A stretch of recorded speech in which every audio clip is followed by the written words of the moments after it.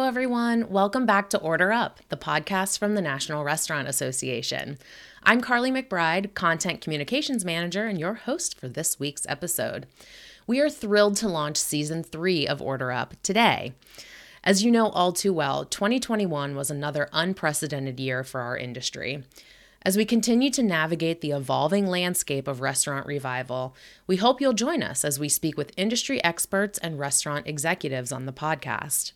Make sure you're subscribed on Apple Podcasts, Spotify, Google Podcasts, or your favorite podcast platform so you catch our latest releases right in your feed. Today on Order Up, I'm excited to welcome back Hudson Reilly, Senior Vice President of Research and Knowledge at the National Restaurant Association. Hudson will be speaking with us about the 2022 State of the Restaurant Industry Report. Where is the restaurant industry heading this year as the pandemic continues, and what will the future hold for restaurateurs? Hudson will dive into the latest data on current and upcoming trends critical to the industry's growth and success over the coming year. He'll also examine how these opportunities are reshaping the industry's sales, workforce, technologies, operations, food and beverage offerings, and off-premise markets. So Hudson, thank you so much for taking the time to speak with us today. Let's get started. First off, can you start us off with a quick introduction and what your role here at the National Restaurant Association entails? Sure. I head up the association's research and knowledge group. And basically, this group undertakes consumer research, economic research, human resources, tourism, and operations research, as well as oversees the association's extensive knowledge center activities. In addition to that, we also serve as an information source and spokesperson for the restaurant and hospitality industry. So the group itself is well over half a century old now, and so the association has always placed resources and emphasis to develop original research and knowledge, because in the end, good business decisions are based on good data. And so that's one of the main charges for this research group, obviously. Thank you for that. So let's get into kind of the more meaty conversation. We know this pandemic is continuing. 2021 was another tough year for restaurants. So can you tell us a bit more about this and how the industry plans to transition to what we're now calling a new normal? Well, it's obvious now that 2022 will be another year of transition for the restaurant industry. Let's just quickly rewind back to 2020. Pre-pandemic, the association at that point was forecasting sales to reach a record high of $899 billion in 2020. Obviously, that did not occur with the heavy hit of the pandemic in its early stages. So 2020 came in at $659 billion, which is a $240 billion drop off of that original estimate, or a whopping 27% decline. So the pandemic progresses into 2021. Consumer optimism and sales generally progressed up until the summer, when the Delta variant came into presence late July, August. Then what you see happening after that is a plateauing of not only sales growth for the overall restaurant industry, but also employment growth as well.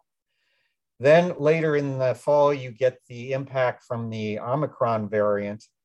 And what that did was take in essence, stagnant situation and tip it into a decline phase. So as 2022 progresses, it's obviously off to a relatively sober start, but thinking about how the pandemic progresses and how the industry will reflect that, we do expect overall restaurant industry sales growth to progress in 2020, but it still is a year of transition. So looking at the overall industry total for this year, we're currently estimating it at around $898 billion. Now, that said, it's also important to note that inflation, and particularly menu price inflation, has been posting extremely aggressive and high growth over the past couple years. So once that current dollar amount of $898 billion is deflated, what it means is that between 2019 and our current estimate is that inflation adjusted sales still remain down by double digits. So overall, 2022 for the industry is another year of positive, but still restrained growth considering what has happened with consumer behavior as the country enters that third year of the pandemic. Okay, so I was going to ask you kind of where we are on the road to recovery. You've kind of already touched on that, but if you have any additional thoughts, we'd love to hear those.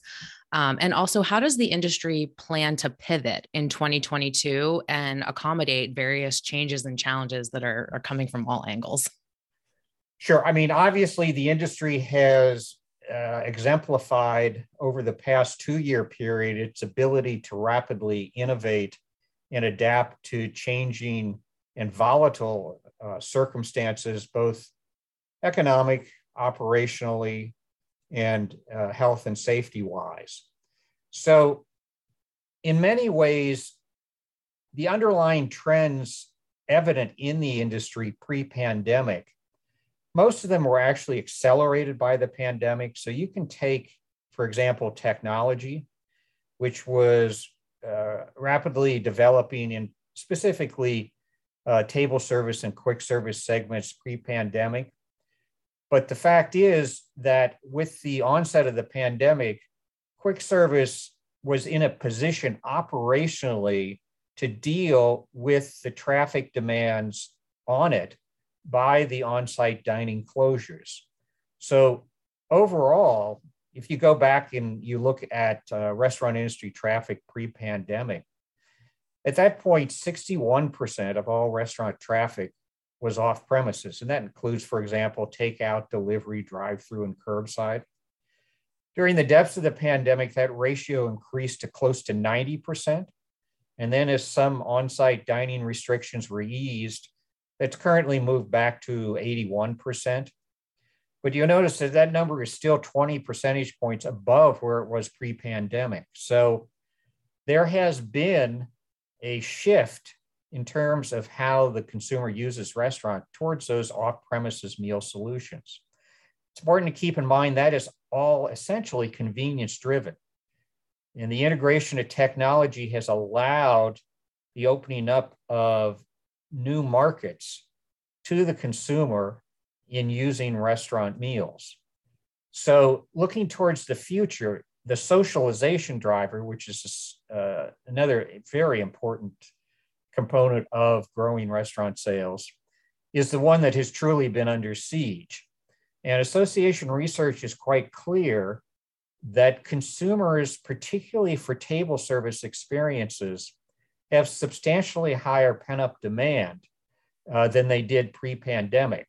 And conversely, if you think about quick service utilization by consumers during the pandemic, their pent-up demand for quick service is actually lower than it was pre-pandemic.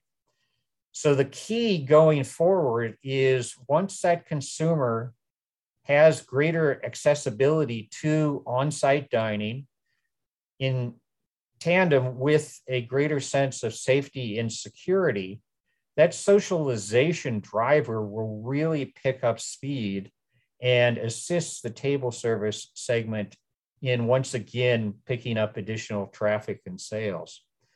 But it is in many ways a situation that the recovery varies dramatically by type of operation. And so looking at how table service has performed, how we expect it to perform this year, looking at how quick service has performed and how we expect it to perform this year, those underlying trends of having a higher propensity for consumers to use quick service in their meal solutions will continue, but there is expected to be greater accessibility and reliance on table service, particularly for that socialization need. You keep answering the next questions that I'm going to ask you. I was going to talk about that pent up demand. Diners are really missing eating out at restaurants. So, are we seeing that increase in consumer interest in restaurant dining? And how does that bode for 2022? If there's anything additional that you didn't touch on, we'd love to hear your thoughts on that. Uh, as you can imagine, just as the pandemic was starting, the association started launching a weekly tracking study of customer patronization of restaurants across different meal periods from both the on-premises and the off-premises market perspectives. And what is quite clear now as we enter our third year of the pandemic is that on-premises dining still remains substantially depressed. So if you take dinner, for example, pre-pandemic, roughly about 60% of American adults pre-pandemic would use a restaurant on site in the previous week. During the depths of the pandemic, that fell by double digits and has now recovered to around 44%. But that's still 16 percentage points below where it was pre-pandemic.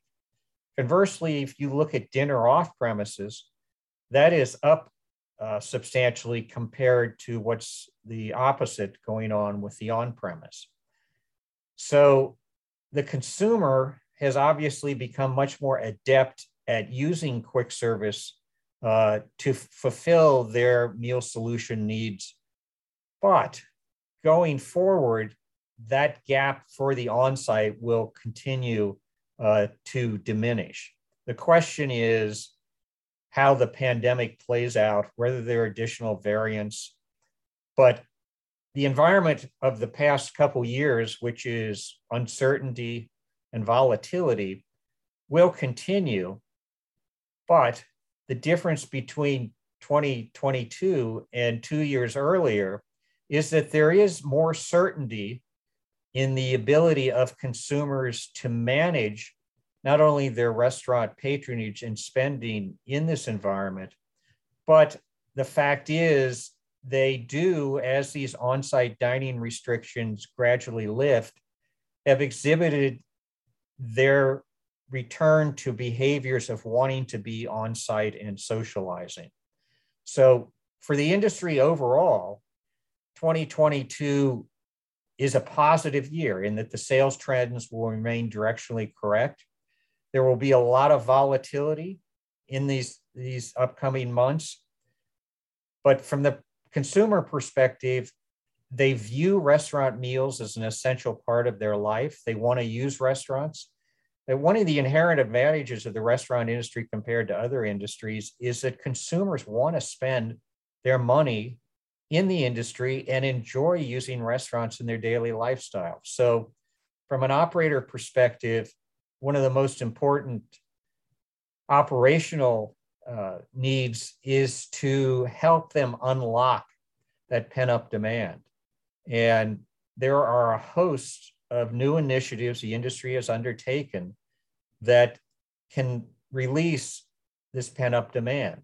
And so whether it is streamlining menus, focusing in on signature items and greater efficiency and productivity in the preparation at the back of the house, whether it is adding alcohol to go for that off-premises market, whether it is offering meal kits now, even restaurant subscription programs have taken a greater footing across the different segments. So it's not unusual now to have some consumers that have subscribed to a subscription program for a specific menu item. And in the 2022 report, we look at that and show that, particularly among younger age groups, there is a realization that they will be using restaurants differently than the generations which have preceded them. And if there's one thing a restaurateur knows is the value of a loyal patron. And so there are many more loyalty programs in place now, and the ability to have instant gratification upon the part of the consumer of patronizing an establishment and immediately being able to look at what has gone on with that loyalty program and what the reward levels are and what the rewards they're receiving are. So the industry is extremely, extremely rapid at adapting to this. And particularly if you think about the table service segment pre-pandemic, at that point, off-premises sales for them range usually between about 5 to 10%. Now it's not unusual to have major national multi-unit operations reporting off-premises sales of 30 to 35%. Will that ever go back down to 5, 10%? Unlikely. Will it decrease some? Yes. So it is a state of flux, but in the end, the ability to meet consumers' wants and needs, both on-site and off-site, and how that is operationally done has changed and will continue to change. And as we always say, though, in the end, the restaurant industry is a hospitality industry. And so even though off-premises may be a little more impersonal, more mechanical in nature, that socialization driver of the restaurants being part of the hospitality industry is a very, very critical need. And so going forward, the consumer will welcome stepping up their patronage for those socialization experiences. So Hudson, what other operational trends, I should say, are we seeing that have been successful this past year? And which ones do you expect to continue into the future? Well, let's just start with the food and beverage arena. And late last year, the association released its What's Hot Chef survey done in conjunction with the American Culinary Federation. And that was a survey of 350 chefs who were given a list of well over 100 different food and beverage items, as well as certain trends. And what you see as a result of what the chefs expect to be extremely hot this year has three primary aspects to it. The first is health and nutrition. Perhaps a better word for that is wellness. In other words, the using of certain food and beverage items to enhance the wellness of individuals. Another relates to packaging. Out of the top 5 trends reported by the chefs, 3 of them were related to packaging. So the ability, particularly in this off-premises market, to preserve that food and beverage integrity over the transit period becomes more imperative. And so there are packaging developments now which help to ensure the integrity and durability of those food and beverage items while in transit until reaching the end consumer. And also, too, a third component of what's been going on with food and beverage trends is sustainability. Perhaps a better word for that is eco-friendly. And when the research the association undertakes, it is quite clear that particularly for younger consumers, in their decision matrix of how, what, and where, and when to use a restaurant, that eco-friendliness is an important decision point. And so going forward, as this younger generation supersedes the baby boomers, that component of using sustainable, eco-friendly tactics and products in the restaurant environment is only going to grow in importance. And you do see the chefs reporting a growing emphasis on plant-based items for sure, and as well as a diversification in revenue streams of the ability to market these new menu items. And so that can range from not only meal kits, but also the ability to have retail items for sale in store and online that the consumer can purchase and have delivered. And as a result of this greater emphasis on the off-premises market, not surprisingly, there are some very important new restaurant business models which are developing. And it doesn't mean that the old model of brick and mortars with drive-through and even delivery attached to those establishments go away. But instead of restaurants being a physical location now, it's important to think of them as being points of access. And so when we talk about these new business models, virtual, digital, ghost kitchens, for example, what these models do, and as a result, have an entirely different income statement and expense structure, is allow new points of access for the consumer. And so it is a long-term trend. It is not a fad. And just as if you look at the history of the restaurant industry, it is quite a vibrant environment for designing new operations and new business models. And the pandemic has accelerated this and given many of these new business models legs. And, we're frequently asked, well, what happens to fine dining? What happens to casual dining? And they obviously continue to grow. It will take a little longer for the higher check operations to get back on their feet. Some of that has to do with what's going on with travel and tourism in the United States. Most people don't know, but of all restaurant spend, 1 out of every $4 is travel and tourism related. So what goes on with tourism is extremely, extremely critical in how restaurant sales proceed. And the association looks at tourism in 3 distinct buckets. For example, leisure travel, business travel, and international visitation. Now, leisure travel has started to come back, and business travel is just starting to come back.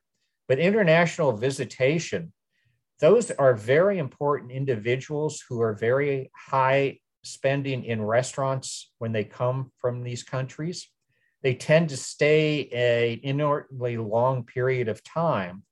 So for those geographic areas which have historically been dependent upon international visitation, it is an entirely different recovery scenario than it is, for example, being located on an interstate highway in the Midwest. Consequently, international visitation currently is not expected to reach pre-pandemic levels until 2025.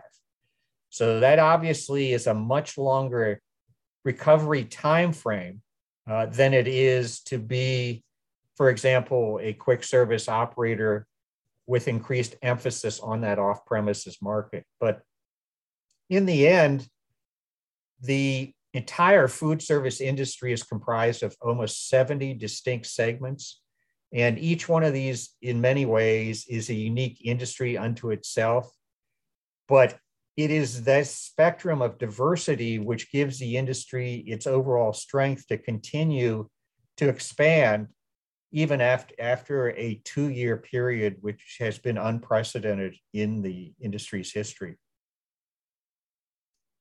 Let's talk a little bit about the workforce. How are things looking right now for the workforce? And I know 2021, again, another challenging year, but what's the outlook like for 2022? Do we have things to look forward to there? Sure. It's interesting. There are 2 ways to look at the workforce. One is eating, drinking places, which is about 70% of the industry. And then there's food service operations, which is about another 30%. So if you're looking at total restaurant and food service industry employment, pre-pandemic, it was 15.4 million. The industry is extremely labor intensive. It is the 2nd largest private sector employer in the country. COVID hits, that drops down to about 12.8 million. Last year, that moved up to 14.5 million, but that still is almost 1 million jobs below where the industry workforce was pre-pandemic. So it's quite clear now that in 2022, the industry's employment overall will not be where it was pre-pandemic, but the trend will again be positive. And not surprisingly, with national employment still remaining down by well over 2% and close to 4 million positions down, what that means is that the consumer, in terms of employment, because there are still substantially a number of individuals not in the workforce, that income growth is moderated this year. If you think about all the stimulus efforts which came online last year, what that did was give consumers additional cash on hand, which eased their allocation of spending towards restaurants. At this point, there's no major stimulus on the horizon, and in a higher inflationary environment, the consumer is going to become more judicious and looking at their total spend, not just in restaurants, but other categories. So it is an environment where promotion, incenting, remaining top of mind is more important than it was previously.